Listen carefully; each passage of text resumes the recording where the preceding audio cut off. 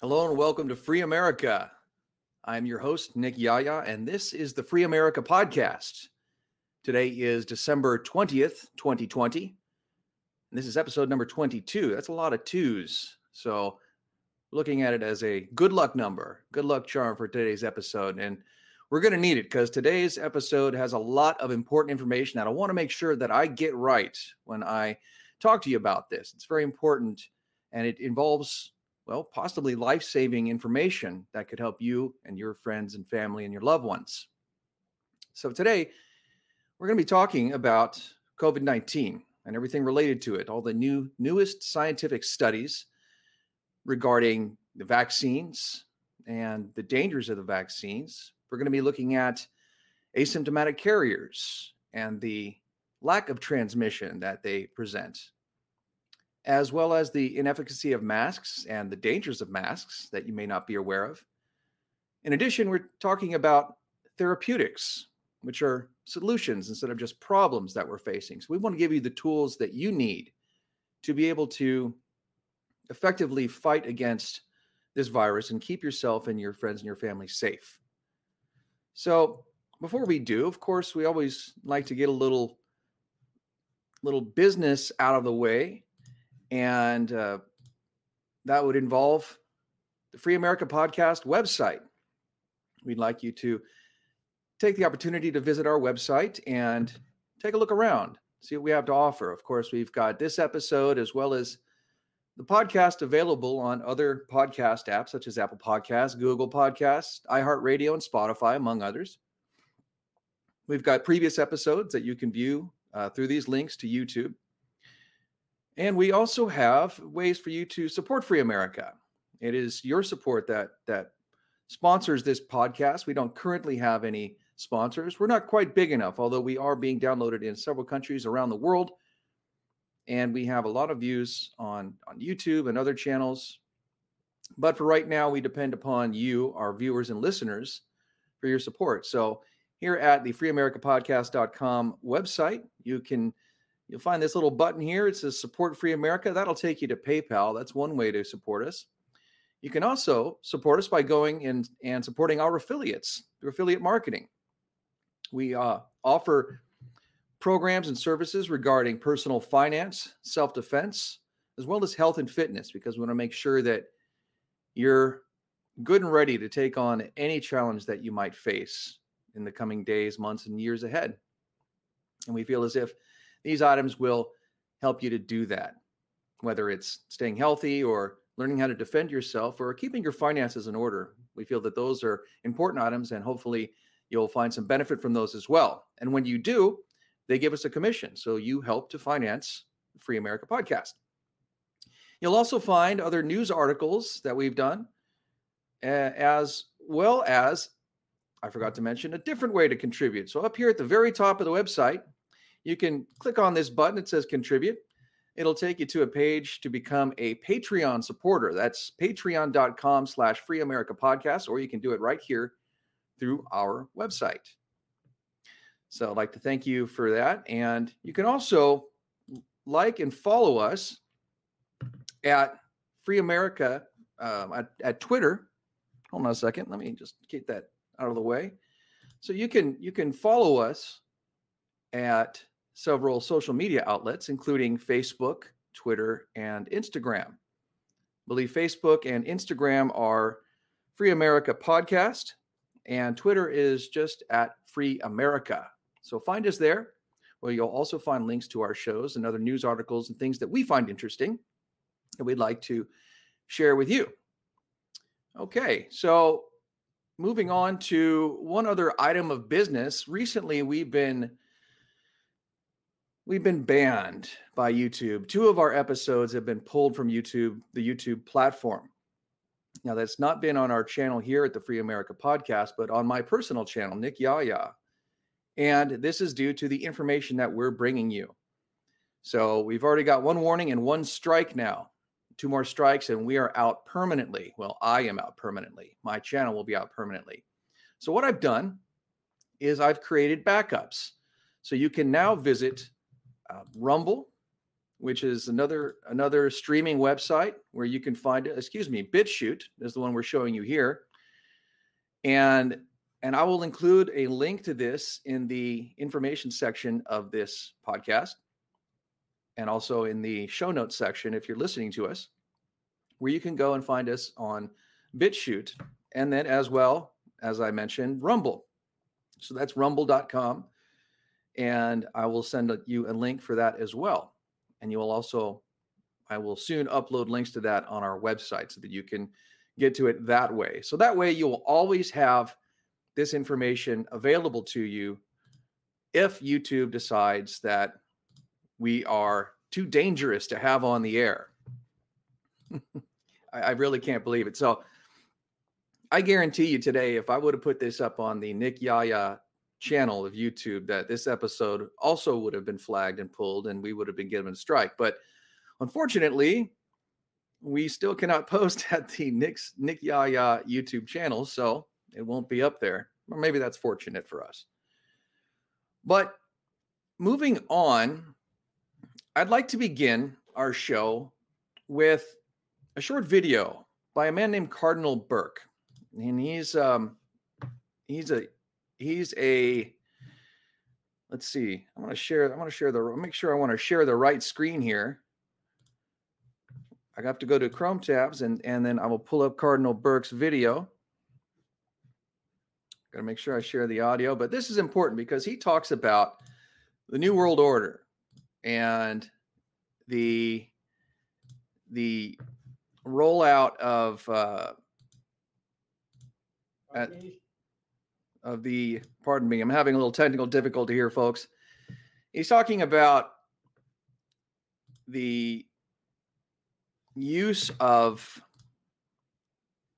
the Great Reset and using COVID to roll out the Great Reset, and how this is it's a Marxist maneuver to decimate Western democracy. And I am sharing you the wrong screen right now. So let me go ahead and back that up. And let's try that again. So Chrome tab, Cardinal Burke, share the audio. Here we go. Okay, so here's Cardinal Burke. Troubled and heavy hearts. Our nation is going through a crisis which threatens its very future as free and democratic. The worldwide spread of Marxist materialism, which has already brought destruction and death to the lives of so many, and which has threatened the foundations of our nation for decades, and now seems to seize the governing power over our nation. To attain economic gains, we as a nation have permitted ourselves to become dependent upon the Chinese Communist Party, an ideology totally opposed to the Christian foundations upon which families and our nation remain safe and prosper. I speak of the United States of America, but evidently many other nations are in the throes of a similar, most alarming crisis. Then there is the mysterious Wuhan virus, about whose nature and prevention the mass media daily give us conflicting information. What is clear, however, is that it has been used by certain forces inimical to families and to the freedom of nations to advance their evil agenda. These forces tell us that we are now the subjects of the so-called Great Reset, the new normal, which is dictated to us by their manipulation of citizens and nations through ignorance and fear.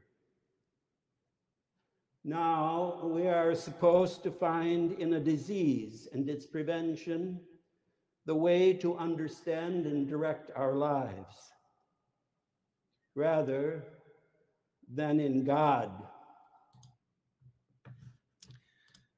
That's some pretty powerful stuff from Cardinal Burke. And it's important to understand that this isn't just something that you're hearing from me or that you're hearing from other alternative news websites, but that you're hearing from people, the good people within our government and within other institutions, such as the Christian and Catholic Church. These, what's the word I'm looking for? These are important things to note. Okay. And it's important to note that a lot of information that we've been given comes from people who do not care about us, people who seemingly care about us, who work in our government and who work in other institutions like the mainstream media. But the information they give us is poor information. It's designed to keep us in fear and designed to control us. Now,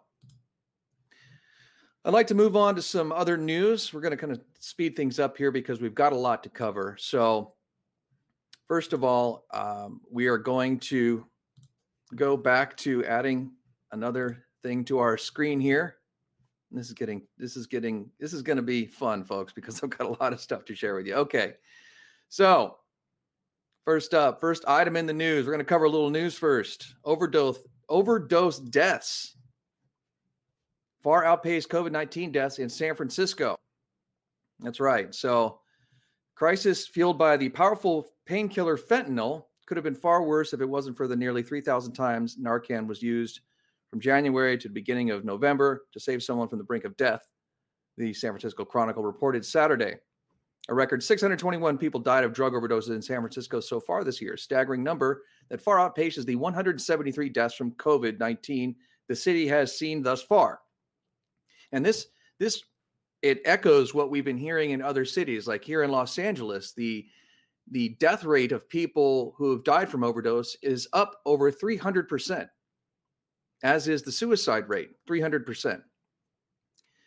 And this falls in line with what I've been telling you, that we are under attack by China. They've been sending over this fentanyl as one prong of the attack, the chemical prong of the attack, and it's having an effect. It's killing nearly 3 times. We're looking at 2.5 times more people than the coronavirus is. All right, where's the outrage for that? Why aren't we shutting things down for that? Why aren't they offering facilities and things to help these people? Because that's not the goal. The goal is death at any rate, any way. The globalist New World Order is trying to kill us off in any way it can, as is the Communist Chinese Party.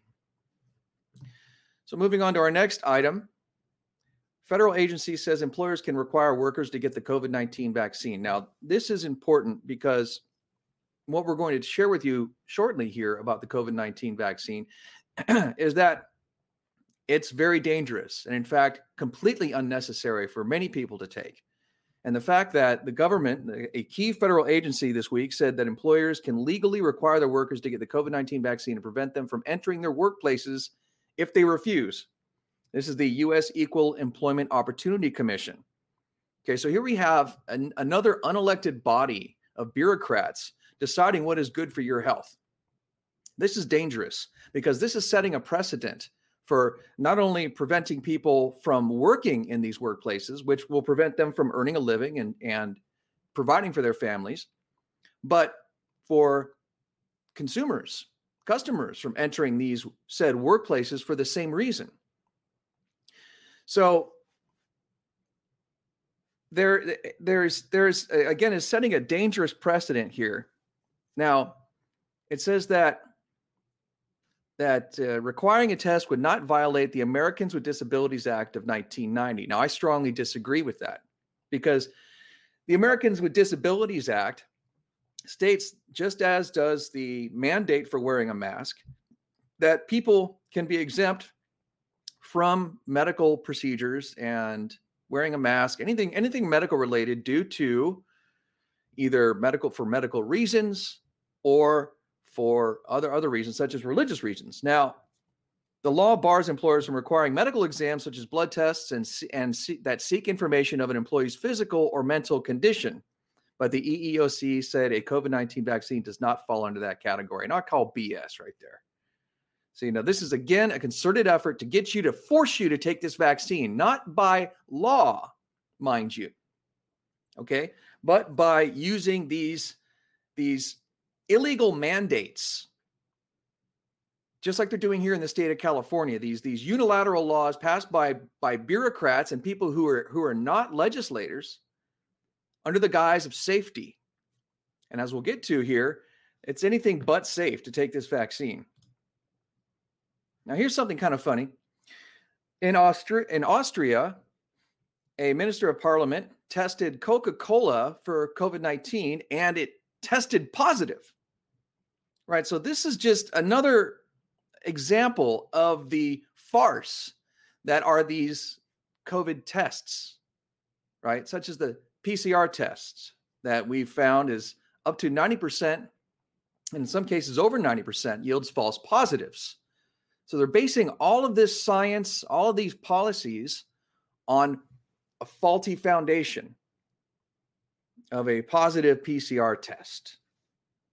And here we find that you don't even need to be human to test positive for COVID-19. You can be a soft drink.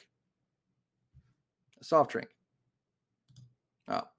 One final piece of news. The FBI is investigating allergic reactions, the FDA is investigating allergic reactions to the Pfizer vaccine reported in multiple states. And as I'm sure many of you have heard at this point, we've had a lot of reactions from people, including anaphylactic shock, wherein people need to be rushed to an emergency room to be helped, or else they will die. You've seen several nurses. We got nurses in Chicago that have been affected by this. Nurses in all these medical healthcare professionals in Chicago and in Alaska have been having adverse reactions to the Pfizer mRNA vaccine. And the director for the FDA Center for Biologics Evaluation and Research told reporters that the reactions had been reported in more than one state besides Alaska, and that the FDA is probing 5 reactions. So that's just 5. Okay, we're not even through the first week of rolling this thing out. But as you've seen in other parts of the world, such as England, people are having reactions. People are, people in Australia are coming up positive with HIV. They're testing positive for HIV after taking the vaccine. Now, I would like to share with you again another bureaucrat. These people who are, they are what's the word I'm looking for? Again, unilaterally passing these policies based on pure BS. So I'd like to share it with you another short video of Gavin Newsom's health secretary,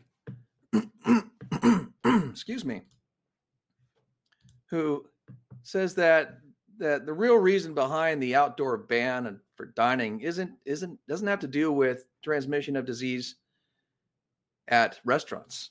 Are going to be the tools that help us get this under control. So the decision to include, among other sectors, outdoor dining and limiting that, turning to restaurants to deliver and provide takeout options instead, really has to do with the goal of trying to keep people at home, not a comment on the relative safety of outdoor dining. And we have worked hard with. All right, that's enough from him. That guy just pisses me off looking at him. It's not about the relative safety of outdoor dining. It's about keeping people home. This is what I'm talking about, folks. All right? They're destroying lives over this stuff. Imagine all the people that are out of work right now because of this. And there's no more unemployment left for these people. They're running out of money. You're going to see the homeless population around the country and around the world spike and skyrocket because of this. Because of people like this. these unelected bureaucrats that are just playing with people's lives. It's absolutely infuriating. I'm infuriated with this. So I'm going to move on here to talking about the vaccine. And before I do, I just need to state for the record that I am not a medical professional, and this is not medical advice. This is purely my culling information and observing and bringing it to your attention. All right. So the first bit of information I want to bring to you is the FDA's allergic reactions due to PEG. And I don't have that slide up here, but I'll just talk about it briefly, and then we'll go into it more with some of these studies that I'm about to show you. But PEG is polyethylene glycol, and it's what's being used in the vaccines to encapsulate and keep safe the nanoparticles to deliver part of the vaccine. What they don't tell you is that 70% of people have an allergic reaction to PEG or can be adversely affected by polyethylene glycol. So this is probably what we're seeing in and amongst these nurses and other healthcare professionals that are getting this vaccine. These are the types of reactions that they're having, these anaphylactic reactions, because that's how the body reacts to things like this. Another effect that has been coming upon people, one here has been Bell's palsy. And if you're not familiar with what Bell's palsy is, I'll show you right now. That's what it looks like. See, now this is a picture of three people for our listeners who one side of their face is completely paralyzed, meaning it has no function at all. They can't close their eyes. They can't smile. They can't move that side of their face at all. And what these people look like, they look like their faces are contorted in some kind of grimace or pain. But in fact, if you were to pause this video right now and cover up the one half of their face that's kind of looks a little bit strange, you'll see that these people are actually smiling. These people are actually smiling, but it looks horrific what they look like as a result of this. Now, I'll show you now another video of a reaction from somebody, of a nurse, and you may be familiar with this one, or you may not, but there was a nurse who took the vaccine, and within a minute, but about 10 minutes of taking this vaccine. Yes. So, all of my staff, she faints. We are excited to get the vaccine. We are in the COVID unit. Therefore, my team will be getting first chances to get the vaccine. And I know that it's really, I'm sorry, I'm feeling really dizzy. Oh, I'm sorry.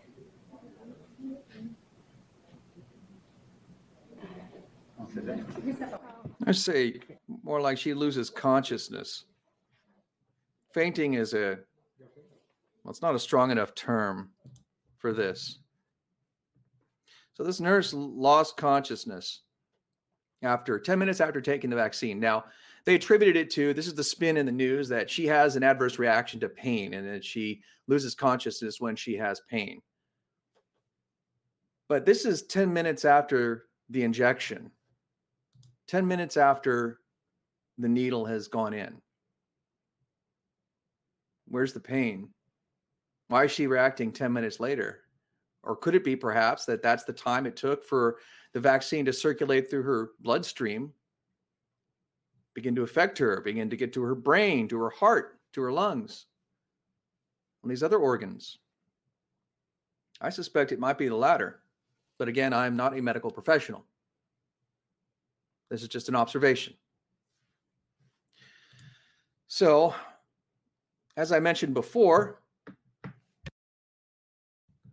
one of the other interesting aspects of this is that it produces false positives.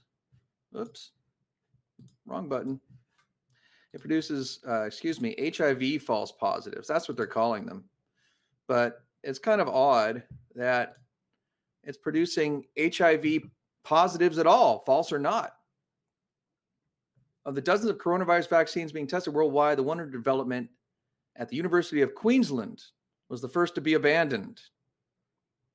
They canceled a roughly $750 million plan for a large order of this vaccine after the inoculation produced false positive test results for HIV in some volunteers participating in the study. Yeah. So what I find interesting about that is that several sources have been talking about this virus and its origins and its construction, in that it was a man-made virus. You've heard this from a world-class virologist from Hong Kong who had to go into hiding from the Chinese government after she revealed her findings. This is that it is some sort of a chimera virus made up of 5 different components, one of which is HIV. It has an HIV delivery system. Now, I don't understand a lot about virology, but from what I understand, it is something called a P shuttle gene. And that's used to insert itself into your cells. So this could be the spike protein that they're talking about. That is common with this virus. So I find it interesting that we have kind of a connection here between these two elements. That on one hand, we have a virus that allegedly has its part HIV. Then we've got a vaccine which allows people to test positive for HIV. So there's some kind of correlation here. Again, I'm not a virologist. I don't understand a lot about vaccines, but there is definitely a correlation here that I find interesting, and I thought you might find that interesting as well. Right. So moving on, one of the most interesting and scary aspects of this thing is that it actually could sterilize people. And the head of Pfizer research, a gentleman named Dr. Michael Yeadon, has come out and presented information that shows just that. So I'll just read off of this, and then we'll get to Dr. Yeadon's lawsuit. Well, it's not necessarily a lawsuit, but they've entered this into a court of law to prevent this vaccine from being distributed in the European Union. So I'll just read this here from December 2nd. Head of Pfizer research, COVID vaccine is female sterilization. Vaccine contains a spike protein called syncytin-1, vital for the formation of human placenta in women. If the vaccine works so that we form an immune response against the spike protein, we are also training the female body to attack syncytin-1, which could lead to infertility in women of an unspecified duration. The vaccines are expected to produce antibodies against spike proteins of SARS-CoV-2. However, spike proteins also contain syncytin homologous proteins. I was reading this much better earlier, folks. I do promise you, which are essential for the formation of the placenta in mammals such as humans. It must be absolutely ruled out that a vaccine against SARS-CoV-2 could trigger an immune reaction against syncytin-1, as otherwise infertility of indefinite duration could result in vaccinated women. The mRNA vaccines from BioNTech, and Pfizer contain polyethylene glycol, PEGs, what we were talking about earlier. 70% of people develop antibodies against this substance. This means that many people can develop allergic, potentially fatal reactions to the vaccination. The much too short duration of the study does not allow a realistic estimation of the late effects. Nevertheless, BioNTech and Pfizer apparently submitted an application for emergency approval on December 1st, 2020. This is really scary, folks, because they've been talking about population control, population reduction for years. and I'll bring this up in just a second. I'll show you one of the documents that was published in 1978 by Obama's former science czar. And this is part of the plan. See, it's not necessarily about the virus. It's about everything associated with the virus. It's about population control. It's about population reduction. Okay, so preventing babies from being born and killing the ones who already have been, including you and me. So let's move on to Dr. Yeadon's document here. This is a petition. That's the word I was looking for, to the European Medicines Agency, which is similar to our FDA. And it's by Dr. Wolfgang Wodarg and Dr. Michael Yeadon, who I mentioned was the former science officer and vice president for Pfizer Pharmaceuticals. So this guy knows a thing or two about vaccines, about medicine, about the human body. So we should take him at his word when he says that these are dangerous. Okay. So I'm going to scroll down here to, because we're in the interest of saving time, and I will post this entire document underneath this video. But you can read it for yourself. It's quite eye-opening, but I'm just going to focus right here on a couple of sections. The first one being section 8. Make sure I've got the right one.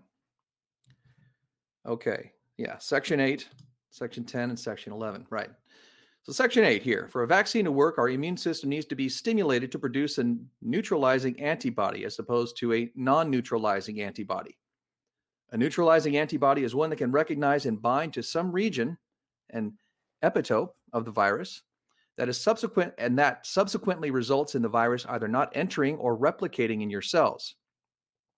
A non-neutralizing antibody is one that can bind to the virus, but for some reason, the antibody fails to neutralize the infectivity of the virus. In some viruses, if a person harbors a non-neutralizing antibody to the virus, a subsequent infection by the virus can cause the person to elicit a more severe reaction to the virus due to the presence of the non-neutralizing antibody. Now, this is not true for all viruses, only particular ones. This is called antibody-dependent enhancement, ADE, and is a common problem with dengue virus, Ebola virus, HIV, RSV, and the family of coronaviruses. That's the common cold. In fact, this problem of ADE is a major reason why many previous vaccine trials for other coronaviruses failed. Major safety concerns were observed in animal models, one of which was all of them dying as a result of being exposed to another virus after getting a vaccine. If ADE occurs in an individual, their response to the virus can be worse than the response if they had never developed an antibody in the first place. This can cause a hyperinflammatory response, a cytokine storm, and a generally dysregulation of the immune system that allows the virus to cause more damage to our lungs and other organs of our body. In addition, new cell types throughout our body are now susceptible to viral infection due to the additional viral entry pathway. So now this virus can actually, this vaccine can actually make you sicker and cause you to die from future viruses. There are many studies that demonstrate that ADE is a persistent problem with coronaviruses in general, and in particular with SARS-related viruses.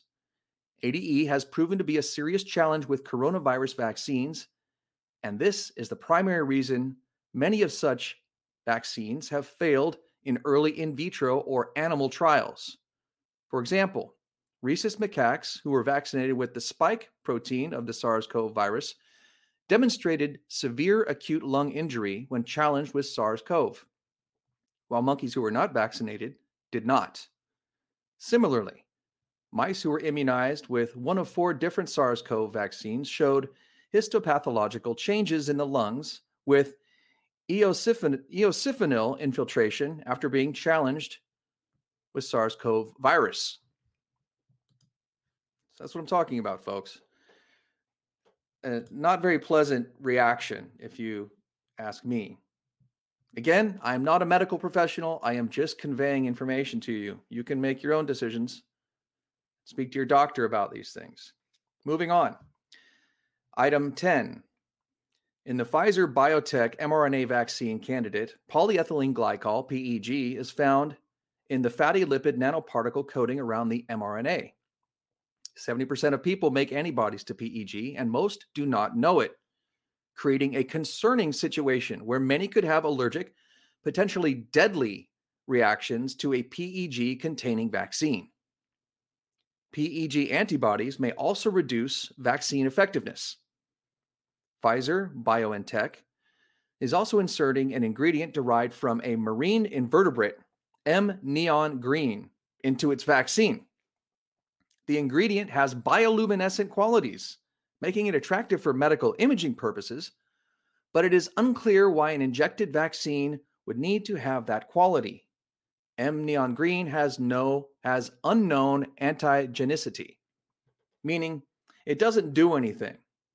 All it does is show up when you're scanned. Now, what does that remind me of? Oh, that's right. The mark of the beast. Yeah. These people, this is insane, folks.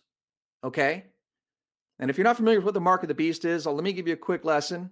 It's mentioned in the Bible in the book of Revelations, and it says that anybody that doesn't get this mark, either on their right hand or on their forehead, will not be able to travel or trade or work or buy or sell. Basically, you're fucked. And this is what they're rolling out is this mark to make sure that in order to travel, trade, buy or sell or work, you're going to have this vaccine. This is it, folks. This is some serious stuff. This is not a joke. This isn't some fantasy made up, okay? This is real. This is the real deal, and you better pay attention, because if you're not, you're in big trouble. It also says in the book that 1/3 of the people on the earth will die. That's just about as many vaccine doses that are going to be available through the year 2021. And hopefully you're not one of those 1/3. Hopefully you're smart enough to avoid that at any cost. So moving on to our final section here, section 11. This is also important. Several vaccine candidates are expected to induce the formation of humoral antibodies against spike proteins of SARS-CoV-2, syncytin 1, which is derived from human endogenous retroviruses and is responsible for the development of a placenta in mammals and humans, and is therefore essential prerequisite for a successful pregnancy. It's also found in homologous form in the spike proteins of SARS viruses. There is no indication whether antibodies against spike proteins of SARS viruses would also act like an anti-cytin 1 antibody. However, if this were to be the case, this would then also prevent the formation of a placenta, which would result in vaccinated women essentially becoming infertile. To my knowledge, this is the doctor, Pfizer BioNTech has yet to release any samples of written materials provided to patients, so it is unclear what, if any, information regarding potential fertility-specific risks caused by antibodies is included. According to Section 10.4.2 of the Pfizer BioNTech trial protocol, a woman of childbearing potential is eligible to participate if she is not pregnant or breastfeeding and is using an acceptable contraceptive method as described in the trial protocol during the intervention period for a minimum of 28 days after the last dose of study intervention. This means that it could take a relatively long time before a noticeable number of cases of post-vaccination infertility could be observed. In layman's terms, we won't know for many years whether or not this has had that effect on women. And that's scary, folks, because by that time, it'll be too late for many people. Let's say a year from now, that's still undetermined, and people are still getting this vaccine. And that's just more and more people, more and more women that will become infertile. I mean, this could be the end of the human race, folks. This is no joke. This is no joke. And that's why I'm bringing you this information at the risk of being banned by YouTube, because I feel it's important for you to know. So we're going to move on to the British Medical Journal, which also echoes this. I'll add that back to the stream here. The British Medical Journal echoed that mRNA vaccines affect coded protein production in the recipient's body. In the case of COVID-19, inert spike antigen proteins are produced. Normally, these enable SARS-CoV-2 coronavirus particles to enter host cells, but therapeutically, inoculation triggers humoral antibody-mediated acquired immunity. Several fatal cases of COVID-19 are associated with immune hyperactivation and excessive cytokine release, leading to multi-organ failure. A broad range of mechanisms with a final common pathway appear to be involved. However, it is suggested that the molecular mimicry may contribute to this problem, with antibodies to SARS-CoV-2 spike glycoproteins cross-reacting with structurally similar host heptapeptide protein sequences. Now, this gets into a lot of stuff that I'm unfamiliar with, and I'm not going to continue forward. But as you can see here, it's dangerous. And as I said in the previous paper, it's probably likely that you can have essentially an allergic reaction to a cold, is what it's basically saying. So the vaccine makes your body turn on itself the next time it is presented with a virus, such as a standard coronavirus. It doesn't even need to be a novel coronavirus. Okay, folks, it can just be the regular cold or a flu or any virus bug. And your body develops what's called a cytokine storm. It gets overwhelmed, your organs shut down, you're dead. I'm just beside myself with this information, and I really hope that this is sinking in with you folks here. I'm gonna show you a video here. It's about 11 minutes long, and I feel it's important to show you the entire thing, because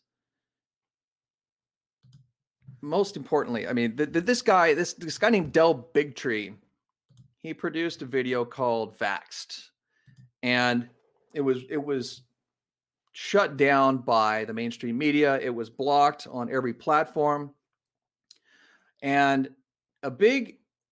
someone who was not a big fan of the anti-vax movement, which is Robert De Niro, has a son who's in his early 20s who suffers from autism. And he saw this video, and it really changed his mind towards vaccines.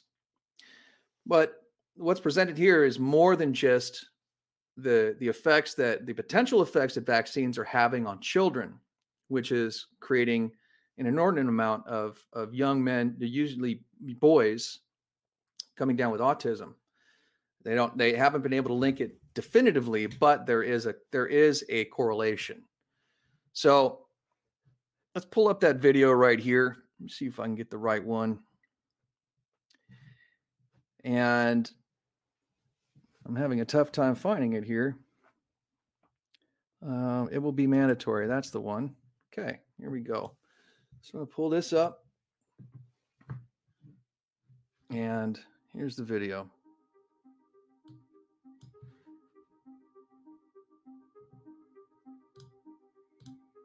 So you make the documentary. The position's been given. The data shows us in 1975, 1 in every 5,000 kid has autism. 1982, 1 in 2,500. 1994, 1 in 500. 2000, 1 in 166. 2004, 1 in 150. 2009, 1 in 110. 2011, 1 in 68. 2013, 1 in 45. Projected 2032, 1 out of every 2 kids is going to have autism. Correct. That's catastrophic, right? You put the documentary out there. Tribeca turns it down. Robert De Niro, who is somebody politically would have typically disagreed with someone like you, but because at the time his 16-year-old son has autism, he's around 21, 22 today, he's emotionally connected to it, and he's trying to hold himself back. He says, I believe everybody should watch this, right? Okay. Yeah. Everybody starts looking at this. Emails you've gotten from both sides, people that have connected with you from both sides. What's been the best argument you've gotten from those who say, Del, you're a fool, you're absolutely wrong, you're not even looking at it from this standpoint. Why are you still doing this arguing about vaccine? This is a hoax.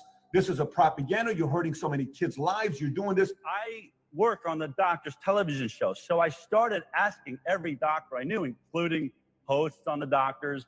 And I said, if I'm wrong, show me where I'm wrong. I want off this road. I mean, I'm all about the truth.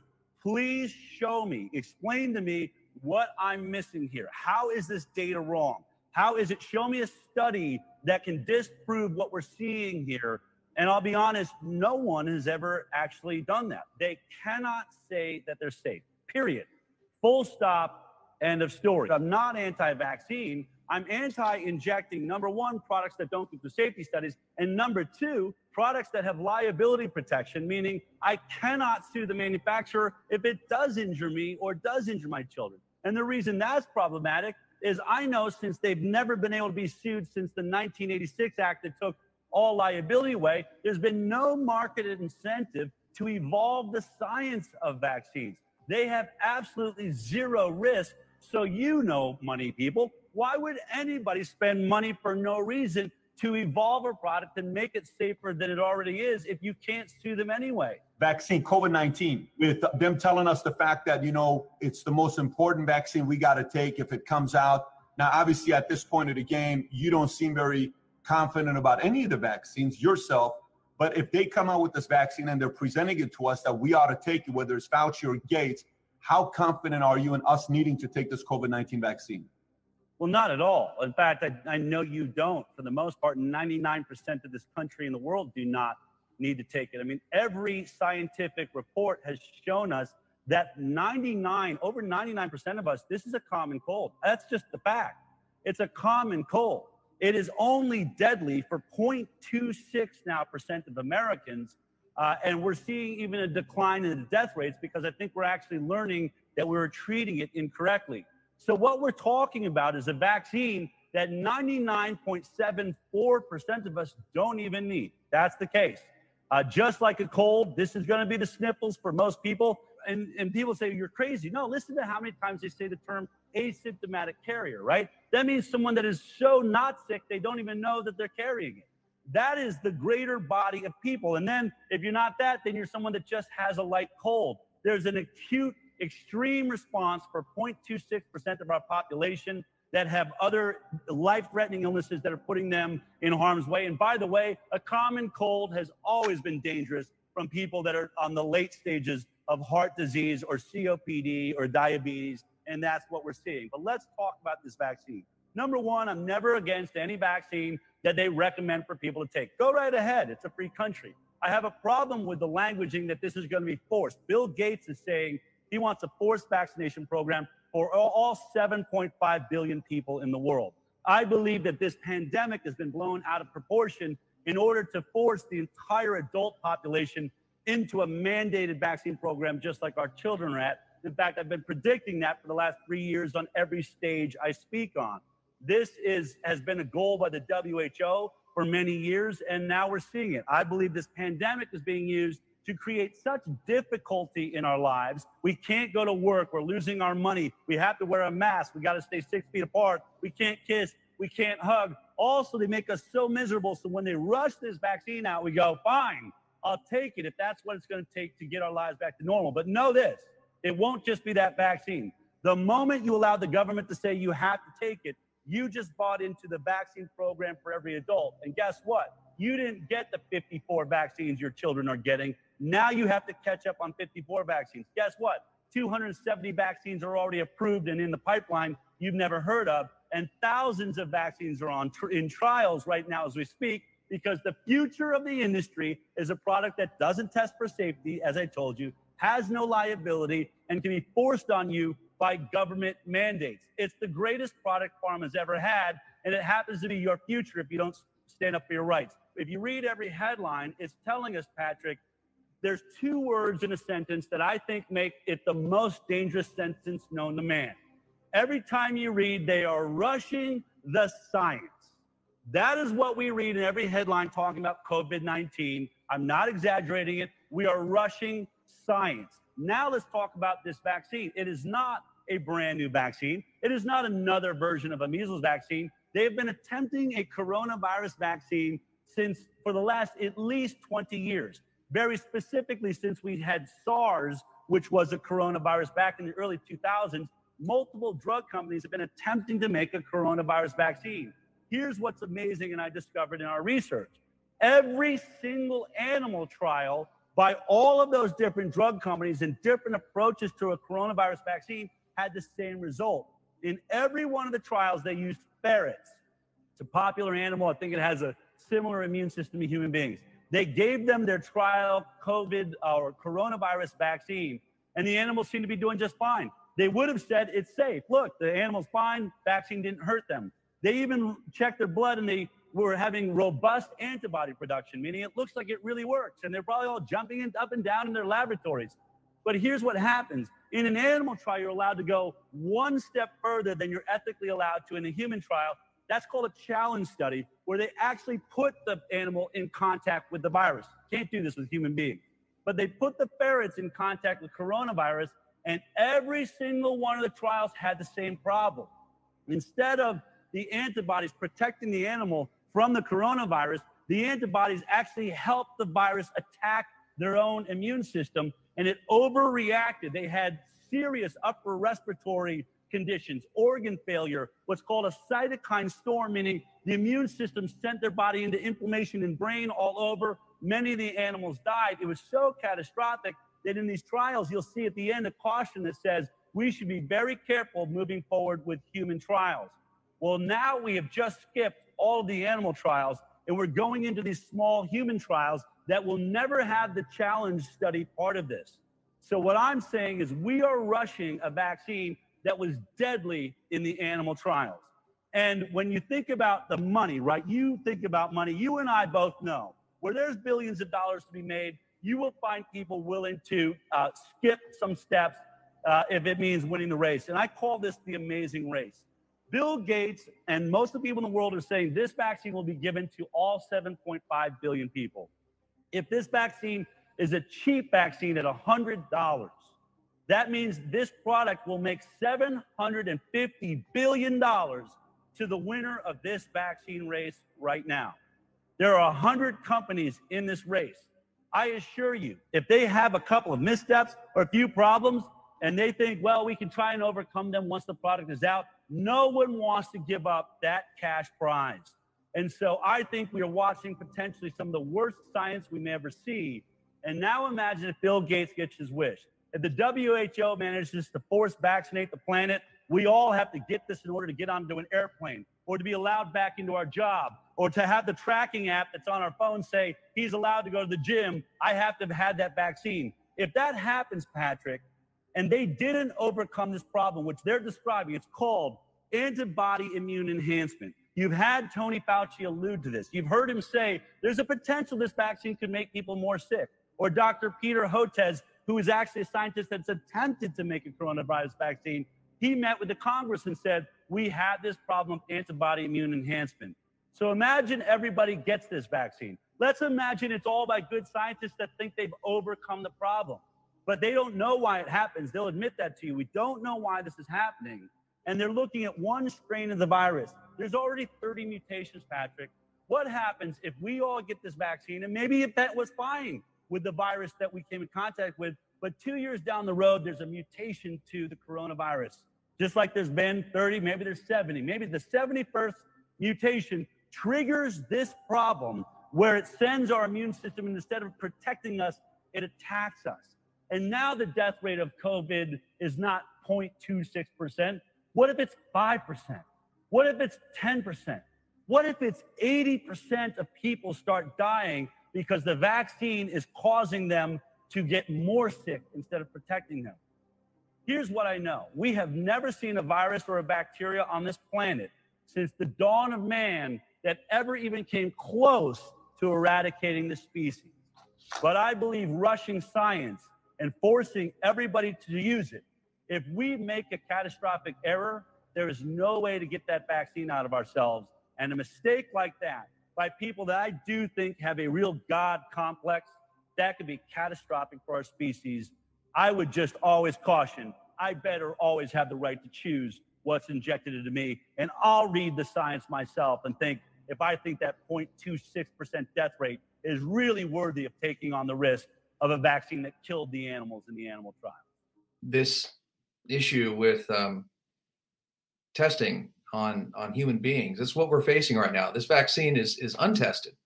And there hasn't been a challenge study that was conducted on animals because, as the doctor pointed out, in these animal trials, the animals died when the challenge test was presented. So they skipped the animal trials for this vaccine.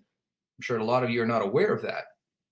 But that's the scary aspect of it, and that we are being experimented on in violation of the Nuremberg Code, which was set forth after World War II. After Nazi scientists were testing on human subjects, many times killing them.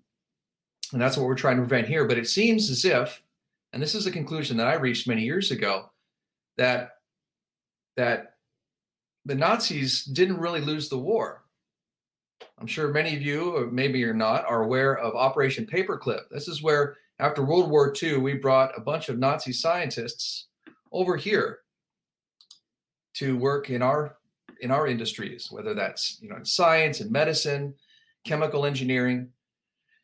And they continued their work here, and they infiltrated our drug companies and populated and created our drug companies, our chemical companies, people that make fertilizers and pesticides and herbicides, things that are killing human beings to this day, things that are poison upon this earth. And so it seems as not only did we import their scientists, but we apparently imported their ideology, which is killing people, essentially genocide. It's called eugenics. And they want to kill off the weak. They want to kill off the elderly. They want to kill off the people with mental issues. They want to kill off people that aren't like them, people of color specifically.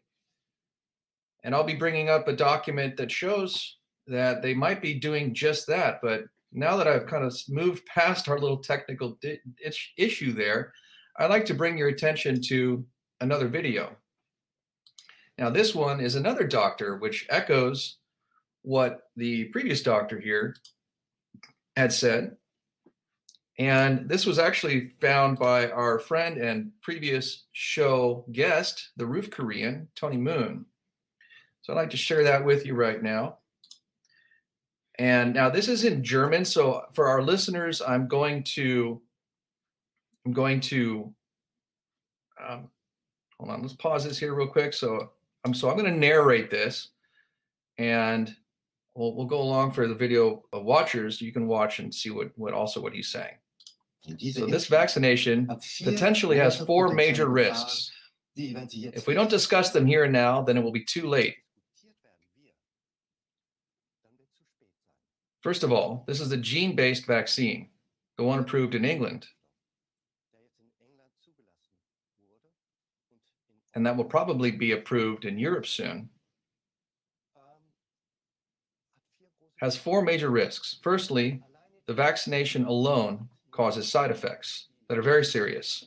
The test subjects, were young, healthy people, and half of them had fever, chills, muscle aches, aching limbs, headaches, and they felt sick. So now, if you go and give this to elderly people with pre-existing conditions, a vaccination of this kind, well, I don't want to imagine what will happen to them. So there weren't enough test subjects with similar conditions to those who are receiving the vaccination now. None of the test subjects had pre-existing conditions. The second risk, this vaccine has several components. The substance that encapsulates it, mRNA, can cause very serious allergic reactions.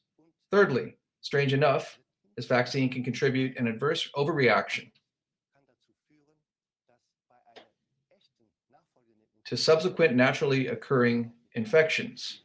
And not just with this, but with such as a flu virus. It causes an explosive, I missed that, test done on animals for SARS-CoV-1 showed there was an amplification of the immune system reaction to the disease.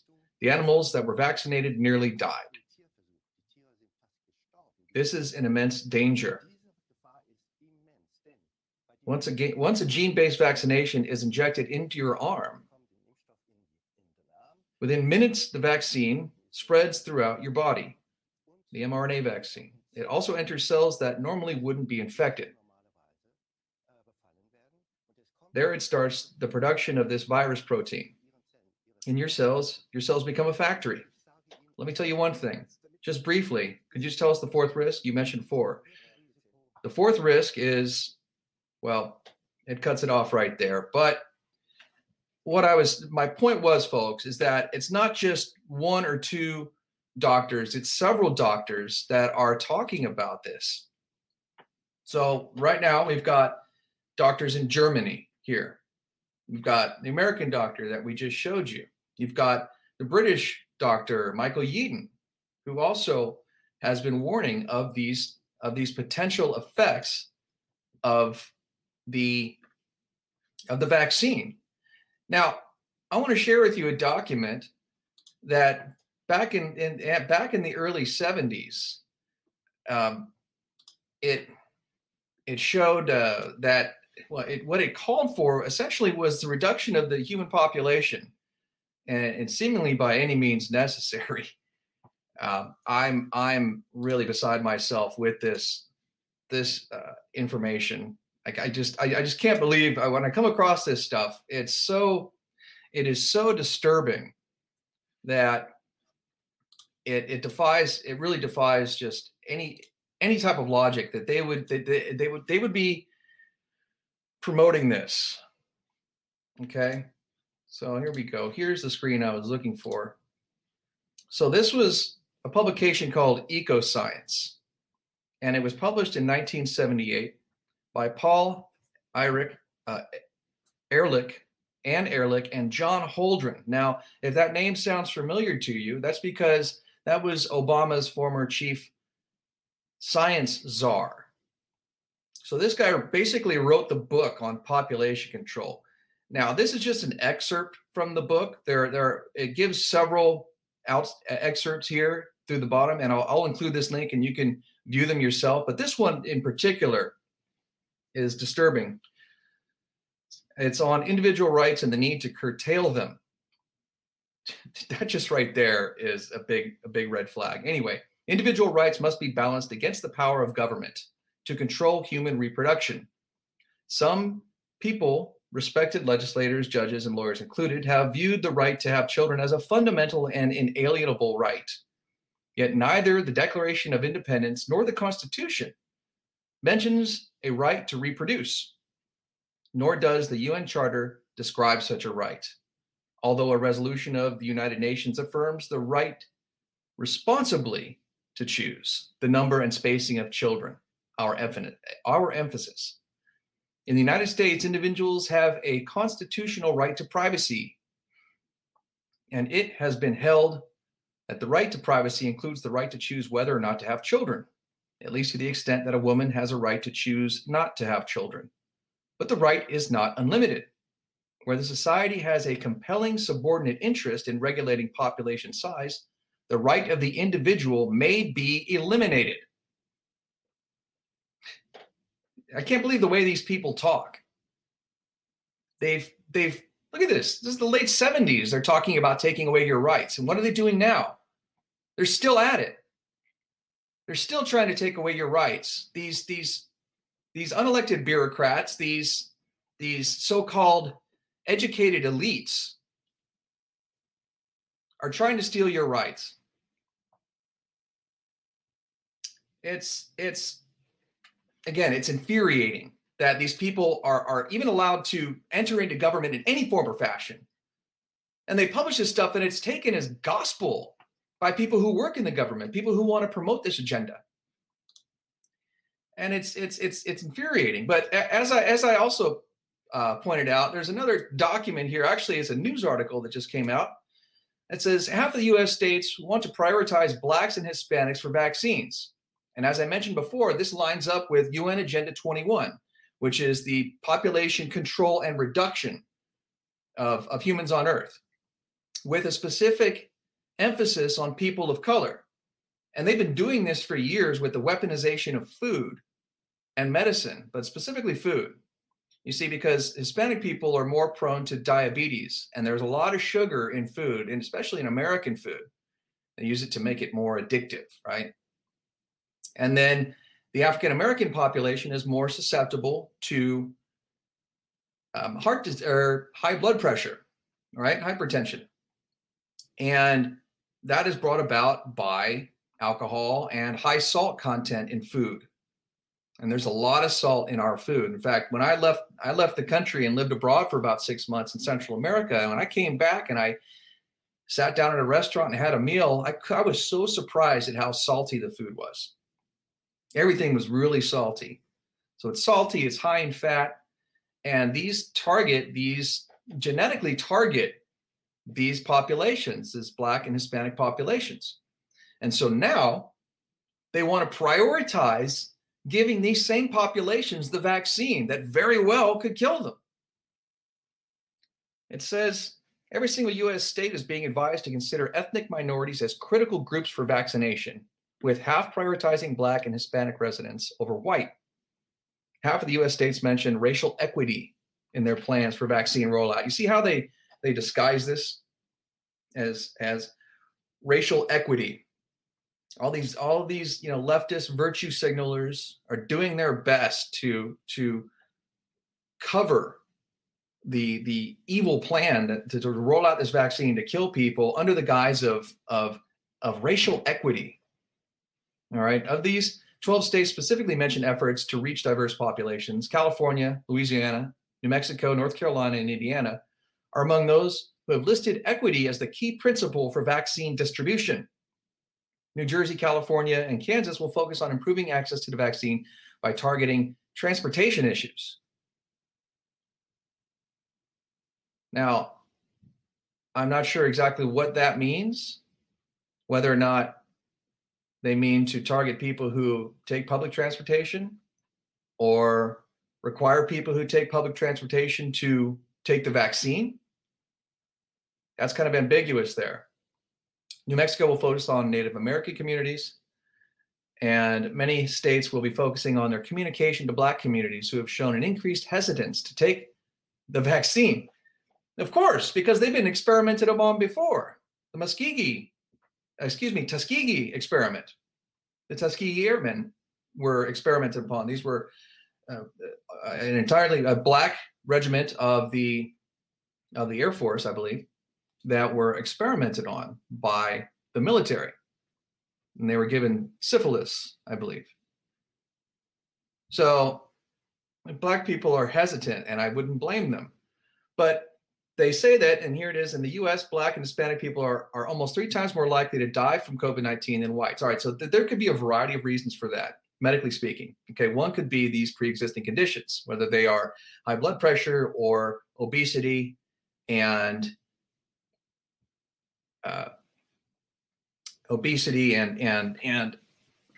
diabetes. Okay, these all kind of go hand in hand. But it could also be due to their inability to absorb vitamin D as easily as Caucasian people can, because the dark skin, the melanin in the skin, prevents the sun or these UV rays from getting through the skin to trigger the production of vitamin D in the body. And so that's why they are also more prone to getting sick from these diseases. Now, a way to fix that is to take vitamin D supplements. It's very simple. Vitamin D, vitamin C, and zinc. And I've been telling people this for a while, and I'll tell you again, if you're not taking those supplements, you should.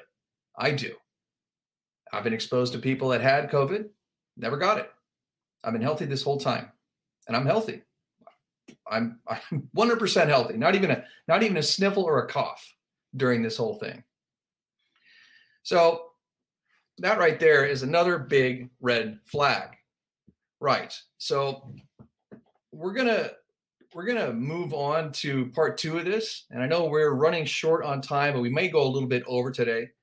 So hopefully you'll bear with me, because this is some important information, because we're going to get now to asymptomatic carriers and the studies that show that, again, asymptomatic carriers just do not spread coronavirus. That's what all this fear is about. That's what all these masks are about. Okay. And I've showed you this study before. This was one published by the National Institute of Health. Okay, this is Fauci's organization.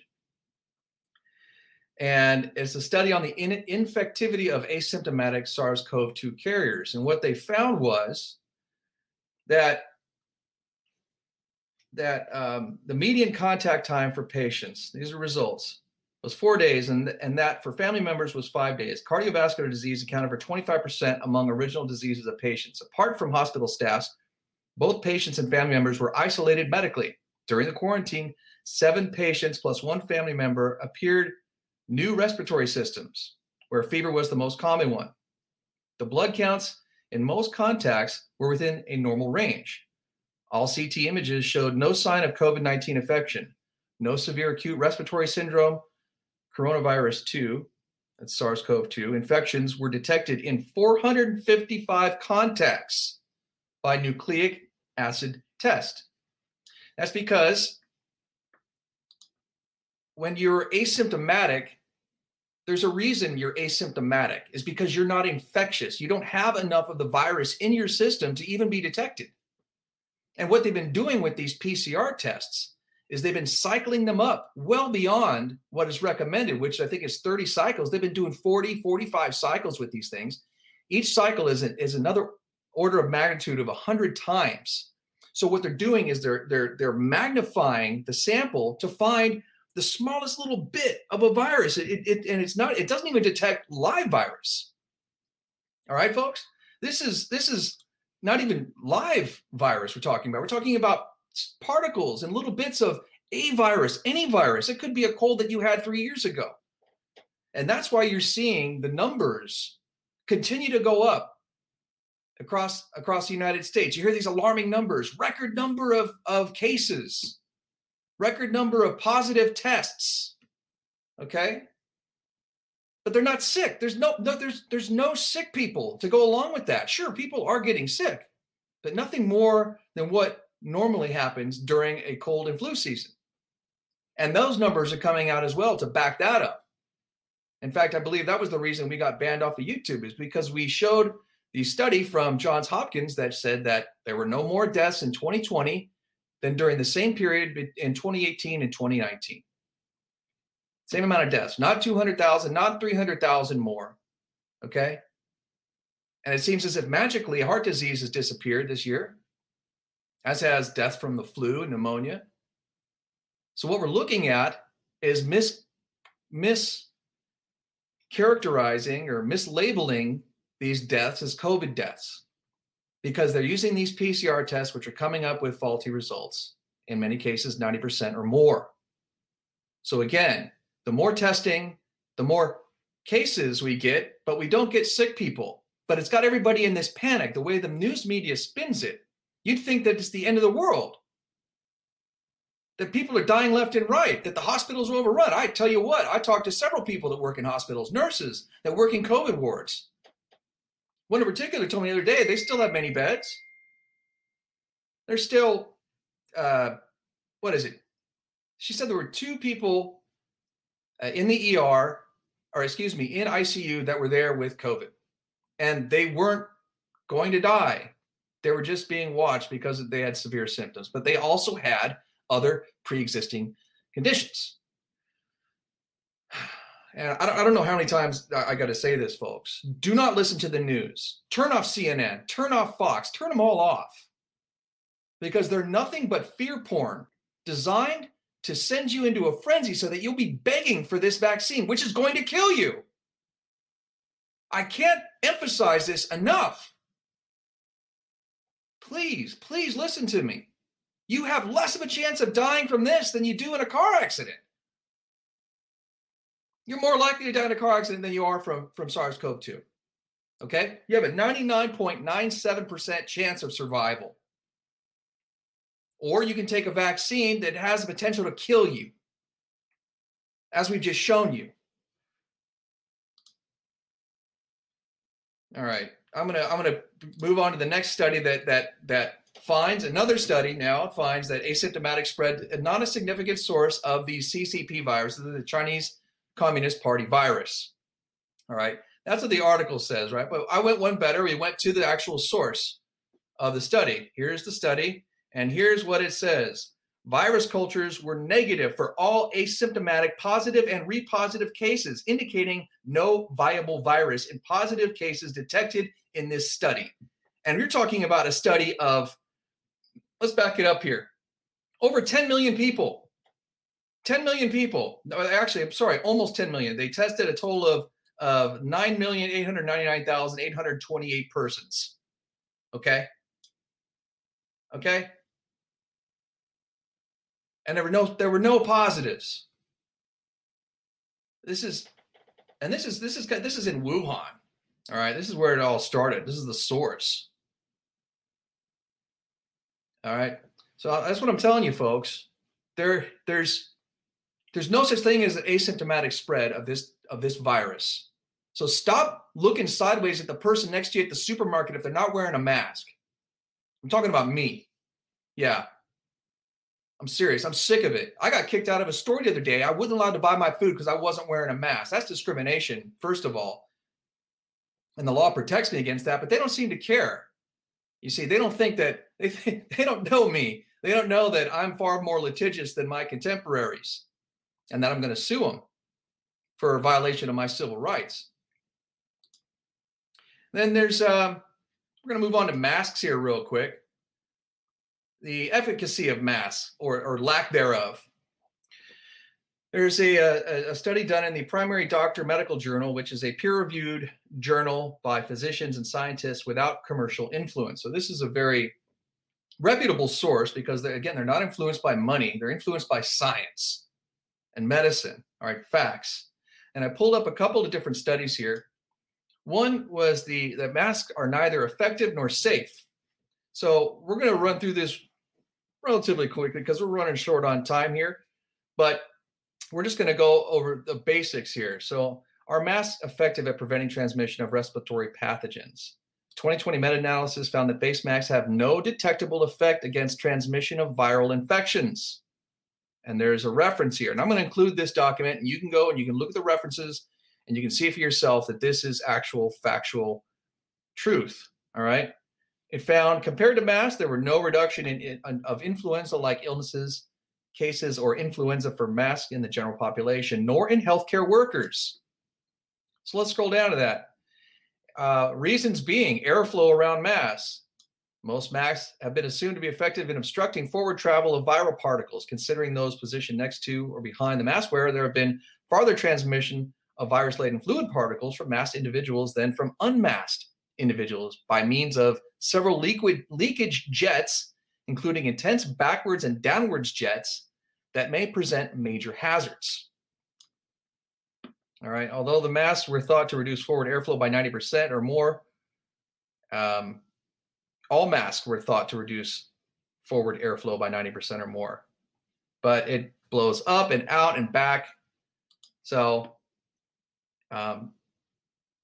the penetration through the masks, a study of 44 mask brands found mean 35.6% penetration.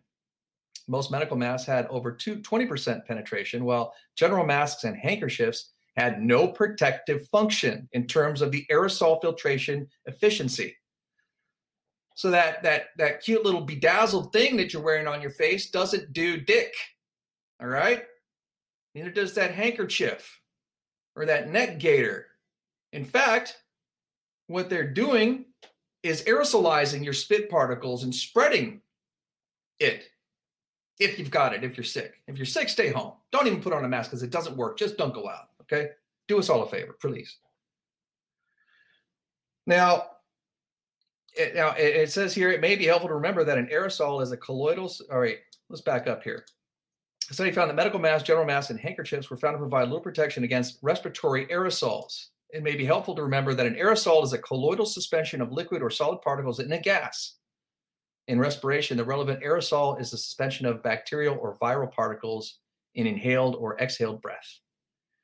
Another study, penetration of cloth masks by particles was almost 97%, and medical masks, 44%. All right. It doesn't protect you, doesn't protect anyone else from you. It's pointless. It's an exercise in control through fear.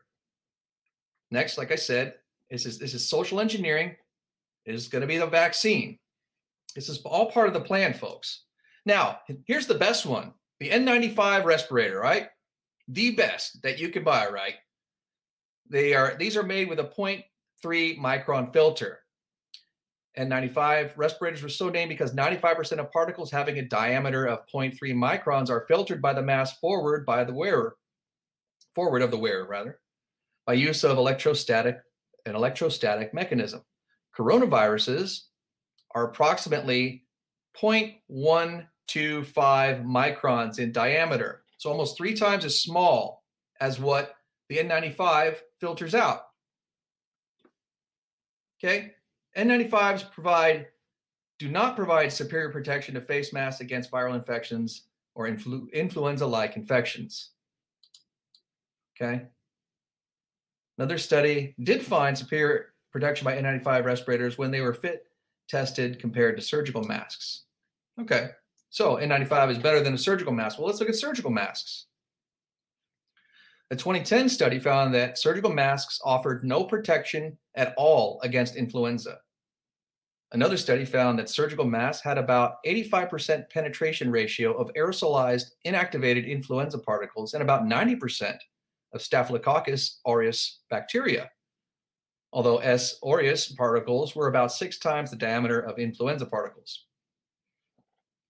Use of masks in surgery were found to slightly increase incidence of infection over not masking in a study of 3,088 surgeries. Surgeons' masks were found to give no protective effect to the patients. So it's merely theater, folks. It's the illusion of protection that these are providing. Now, the reason they do wear masks during surgeries is so that they don't spit into your open wounds if they're talking, okay? Or that nasal discharge doesn't drip down into your body cavity when they're open and doing surgery on you. Other than that, in terms of viruses come and go right through those masks, as you can see right here. Now let's scroll down to cloth masks. This is the joke at this point. All right, cloth masks were found to have low efficiency for blocking particles of 0.3 microns and smaller. Aerosol penetration through a variety of cloth masks examined was found to be between 74 and 90%. The filter efficiency of fabric materials was 3% to 33%. So again, that pretty little thing that you're wearing on your face that you think looks cool, it's got that cool design on it, doesn't do shit at all, does nothing. So, are masks safe? Surgical mask wearers had significantly increased, I don't know this word, dyspnea after a 6-minute walk than non-mask wearers. I think that has to do with oxygen reduction. So researchers are concerned about possible burden of face masks during physical activity on pulmonary, circulatory, and immune systems due to oxygen reduction and air trapping, reducing substantial carbon dioxide exchange. As a result, hypercapnia, there may be cardiac overload, renal overload, and a shift to metabolic acidosis. All right, so it's not good for you to breathe your own filth, folks. Imagine that. Took a scientist to tell us that, right? Doesn't take common sense. So there's risks, there's risks, there's risks. Benefit versus risk. Mask impede necessary volume of air intake. They sometimes bandanas and scarves are used. The use of face masks, whether cloth, surgical, or N95, creates a poor obstacle to aerosolized pathogens, such as we can see from the meta-analysis of studies in this paper. So, sorry, I get a little dry mouth there. Masks are no good, folks. Masks are no good. The next study, and we'll be real quick about this one. Masks, false safety, and real dangers. Mask mandates have resulted in no reductions in incidence of COVID-19 as detected by positive PCR tests among nations or states. So increased rates or insignificant change in the incidence of SARS-CoV-2 infections as detected by PCR tests have followed mask mandates throughout the world and in the US. So let's look at this chart down here. So what this chart shows is the cases. This is up and down here. So high is here. This is up to 25,000 cases. And percentage of mask use. So as we see, 0%, max we're getting 10,000 cases, 20%, 10,000, 50%, 10,000. For some reason, at 60%, it drops. But then 65% mask usage, it spikes to more than double that, as well as when you get the upper ranges of 85 and 90%, and for some reason it stops at 100%, perhaps not 100% of people wear their masks. I know I'm not one of them. So there you go, folks. There's the science. Masks don't work. Masks don't prevent anything. Stop wearing them. Take them off. They're actually bad for you, as the science has shown you. And again, I will post this for your perusal at below this video and in the show notes section of the audio version of this podcast. Right. So moving on to therapeutics. This is our final section here. And again, we're going to run a little bit over, but I think it's important to bring these things to your attention, because these are things that you can use to help you. Oh, hold on. Here are the therapeutics. So first one is called molnupiravir. Boy, that's a tough one to say. A drug that may completely stop the spread of coronavirus in 24 hours. So in early tests of animals, the new antiviral drug MK-4482, or molnupiravir, has managed to suppress completely the transmission of the coronavirus in just 24 hours, according to studies by the Institute of Biomedical Sciences at Georgia State University. This is the first demonstration of an orally available drug that quickly blocks the transmission of SARS-CoV-2. So it could be a game changer.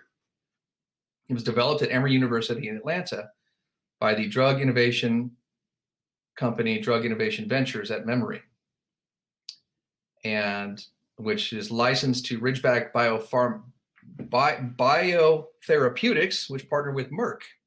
So this could be available soon, hopefully, and we won't have to rely upon the vaccine. So this is one that's currently in the pipeline. There's another drug called ivermectin, who's been making the rounds. There's actually a lot of doctors that are looking at ivermectin as a very promising drug. And here it is on the NIH website. Ivermectin is a FDA-approved anti-parasitic drug that is used to treat several neglected tropical diseases, including, well, I'm not going to try and pronounce those. But proposed mechanism of action and rationale for use in patients with COVID-19. Ivermectin acts by inhibiting the host importin alpha-beta-1 nuclear transport proteins, which are part of a key intracellular transport process that viruses hijack to enhance infection by suppressing the host antiviral response. Ivermectin is therefore a host-directed agent, which is likely the basis for its broad-spectrum activity in vitro against the viruses that cause dengue, Zika, HIV, and yellow fever. And here's what I love, their recommendation. The COVID-19 Treatment Guidelines Panel recommends against the use of ivermectin for the treatment of COVID-19, except in a clinical trial. Well, I wonder why they would be against a relatively cheap drug that could prevent the spread of the virus. Oh, that's right. The NIH is partnered together with Moderna, who has their own RNA vaccine in the pipeline. Yeah, that's why. Money, folks. Money. The government is partnered together with the private sector to create a vaccine that they want you to take. Now, if you had this inexpensive means of protecting yourself against the vaccine used either prophylactically or as a means to prevent the spread to others, you might not have to take their vaccine. So you can't trust these bastards. You can't trust them at all, folks. This is really, I'm going to show you a video of a doctor who is begging Congress and one of the panels to to allow him to use this. So pull up that video right now, and here it is. And you'll listen to this talk. It's just a couple minutes long, so it's not too much, but you'll get the idea. Hold on, let's back it up here. We, again, stand by our manuscript. It is a scientific manuscript. It's been submitted for peer review. But please recognize peer review takes time. It takes months. We do not have months. We have 100,000 patients in the hospital right now dying. I'm a lung specialist. I'm an ICU specialist. I've cared for more dying COVID patients than anyone can imagine. They're dying because they can't breathe. They can't breathe. They're on high-flow oxygen delivery devices. They're on non-invasive ventilators, and/or they're sedated and paralyzed and attached to mechanical ventilators that breathe for them. And I watch them every day. They die. By the time they get me in the ICU, they're already dying. They're almost impossible to recover. Early treatment is key. We need to offload the hospitals. We are tired. I can't keep doing this. If you look at my manuscript, and if I have to go back to work next week, any further deaths are going to be needless deaths, and I cannot be traumatized by that. I cannot keep caring for patients when I know that they could have been saved with earlier treatment, and that drug that will treat them and prevent the hospitalization is ivermectin. I am here today. I'm calling to action. The NIH, their last recommendation was August 27th. August 27th. I want to be clear. I am not here as a politician or a dramatist or sensationalizing what I'm recommending. I'm going to be very clear and very simple. All I ask is for the NIH to review our data that we've compiled of all of the emerging data. We have almost 30 studies. Everyone is reliably and reproducibly positive, showing the dramatic impacts of ivermectin. Please, I'm just asking that they review our manuscript. It is a serious manuscript by serious, highly experienced physicians and researchers. I cannot call on more credibility than we have. We're not just a random doctor who's saying that we have a cure. I don't want to say I have a cure. I'm just asking, review our data. We have immense amounts of data to show that ivermectin must be implemented and implemented now. All right, so there you have it. So if the NIH and Fauci, they say, well, we don't have any other treatments, you got to take this vaccine, you know they're lying. As if you didn't already know, but they're lying. They're lying. They have treatments. They have means to address the disease in other ways, preventatively, therapeutically, before it gets to the point where you end up in the ICU, where you end up in a morgue. Okay. So don't let them tell you otherwise. That's ivermectin. All right. There's also a drug called quercetin. Now, this came to my attention through a friend whose father is a doctor, whose name I will not share with you because I don't want the FBI raiding his offices, because that's what they do these days. This is a drug called quercetin. And it's actually it's not even really a drug per se, because it's a naturally occurring compound that occurs in, it's like a flavonoid, and occurs in things like onions and kale and fruits and vegetables and things of that sort. And quercetin, it works a lot like hydroxychloroquine in that it opens up a zinc channel into your cells and allows for zinc to go into the cell, which prevents the virus from replicating in that cell. It shuts down the production of virus replication in cells, or it doesn't allow viruses to enter and replicate.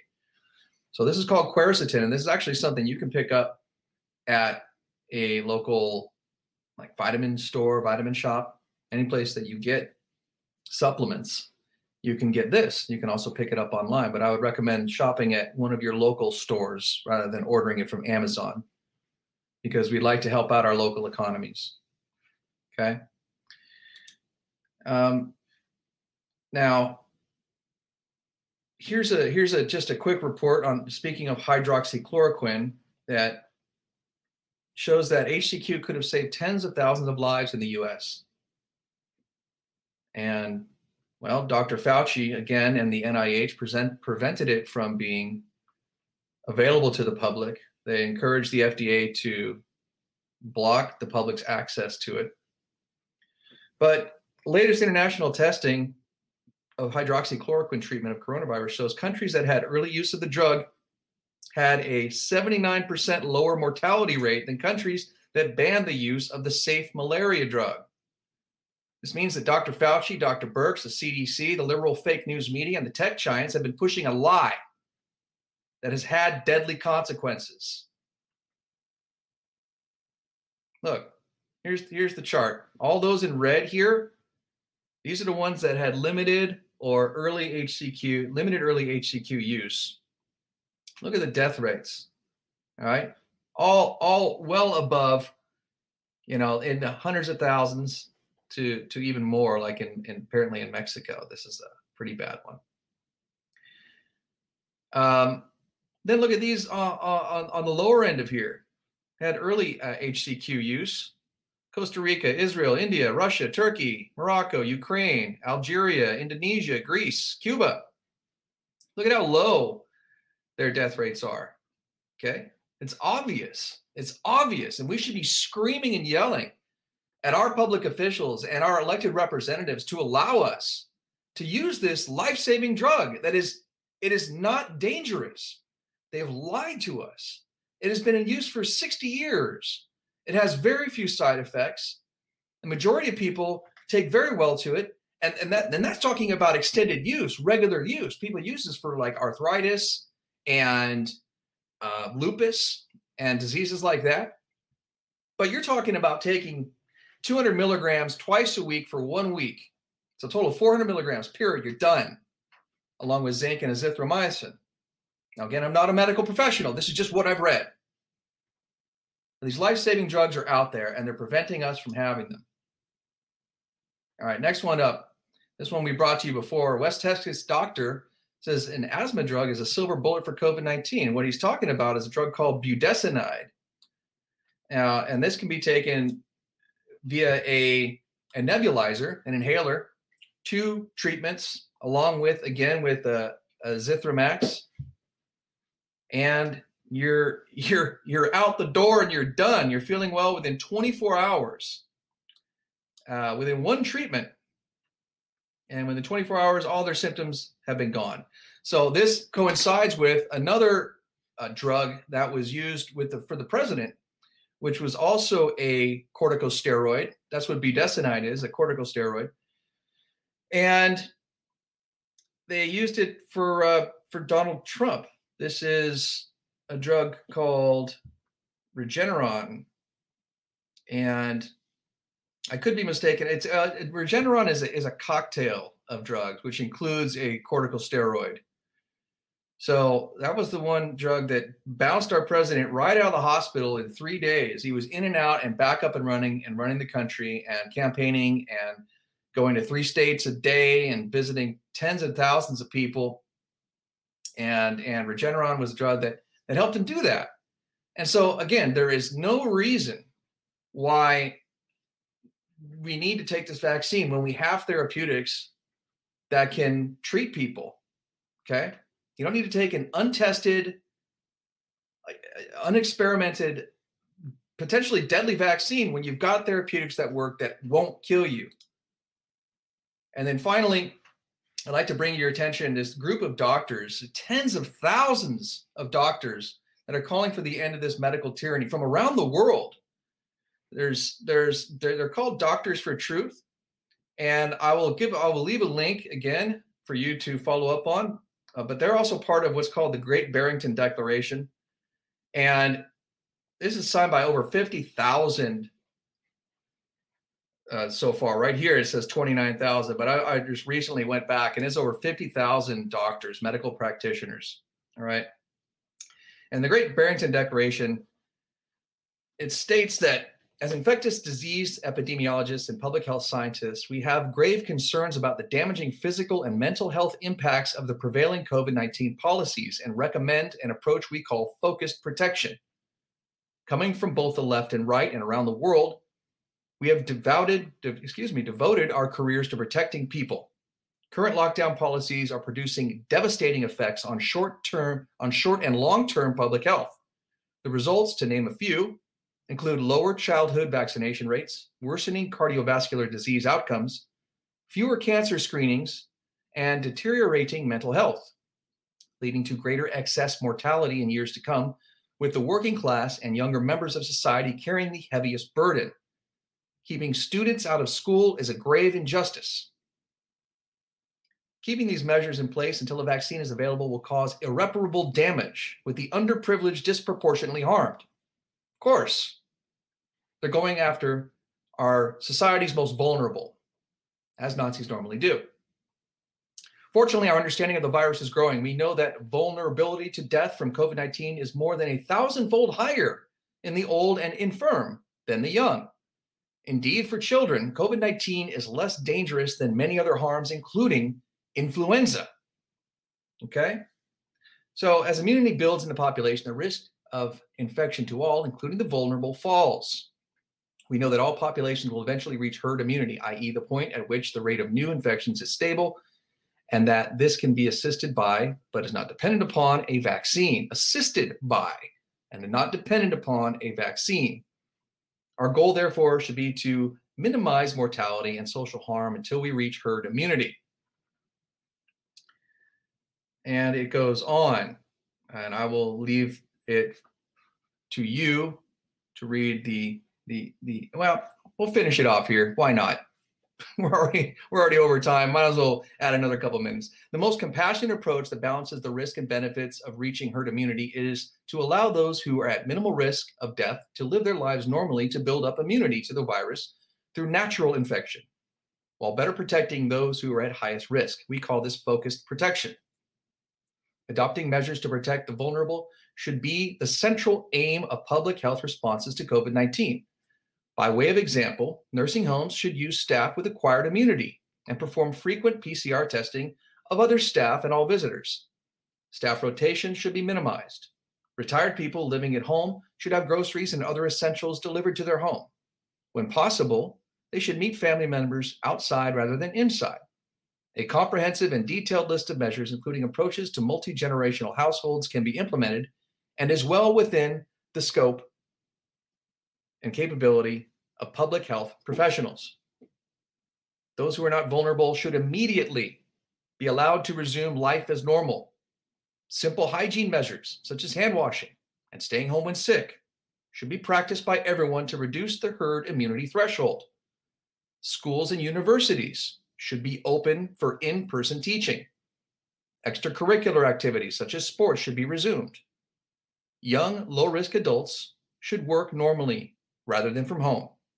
Restaurants and other businesses should open. Arts, music, sport, and other cultural activities should resume. People who are at risk may participate if they wish, while society as a whole enjoys the protection conferred upon the vulnerable by those who have built up herd immunity. So, and the article goes on, there's more information here. You can see tens of thousands of people. This is Germany right here, who are protesting the lockdowns, protesting the masks. And I really wish people would get out there more and join us when we go out to these protests. If you see me out there on the street, find out where the protests are in your community and participate. Or you can participate in a one-person protest by refusing to wear your mask inside these businesses. You're not putting anybody at risk, as we've shown you. The science backs it up. And perhaps through your example, you can educate others. And I've noticed more and more people now in the stores and places that I go have stopped wearing their masks as well. So with that being said, folks, I would like just to say that it's a pleasure bringing you this information each week. And I appreciate you tuning into our podcast every week and listening to what I have to say. And I hope that you don't take my word as gospel, that you actually go out there and do the research yourself. And I hope that you follow the links that I give you so that you can do that research. So don't just take my word for it, okay? Get out there and do the research. And that way you're better educated and better informed, so that when you come across people who aren't as such, you can help them understand and give them a little less fear about what we're facing. Because as I've told you, the way to overcome fear is with information and understanding. And as we provided you today with a multitude of informative sources, hopefully you have a better understanding of what we're facing and what your options are. So again, thank you for tuning in. And I'd like to remind you, once again, if you like what we do here at Free America Podcast, please consider supporting us. We do have expenses, believe it or not, associated with the production of this podcast, and would like to expand our operations. In fact, we brought on a new cameraman who is donating his time and equipment to help, but we'd like to be able to pay him some gas money to go to some of the events that we attend and bring you these special reports from out in the field. So please visit freeamericapodcast.com. Right here at the top, you'll see a contribute button where my mouse is circling around that. You can click on there, contribute through patreon.com, or you can scroll down past all these wonderful links for our podcast to listen to and to watch on YouTube to this link right here for PayPal. If you feel more comfortable contributing through PayPal, we'd appreciate that. Or if you want to get something for your money in exchange, use one of our affiliates and get some tips and information and programs regarding your personal finance for self-defense as well as for health and fitness. And any of these links you click on here through these red buttons will give us a commission. So they by utilizing these products, they pay us to bring these to you. So we get a commission for you doing that. So we would appreciate you go to freeamericapodcast.com and support us if you can. Doesn't have to be a lot. It can be just a few bucks. Even $5 will be greatly appreciated and certainly helpful. We also encourage you to visit us on social media, Free America Podcast on Facebook and Instagram, as well as Free America on Twitter. And you can follow us for other news stories and things that we find interesting, as well as updates on this show. So, again, I'd like to thank you all for joining me today. It's been an absolute pleasure bringing you this information, and I hope you'll join us again next week as we bring in another guest and hopefully some new and updated information. I may even do a midweek pre-Christmas podcast bringing you some information about the election and the potential fraud that's been occurring. So stay tuned for that. So for now, folks, just spend your time with your friends and your family and your loved ones this holiday season, because there is nothing to fear. And for the love of God, please don't take the vaccine. Good night, everybody.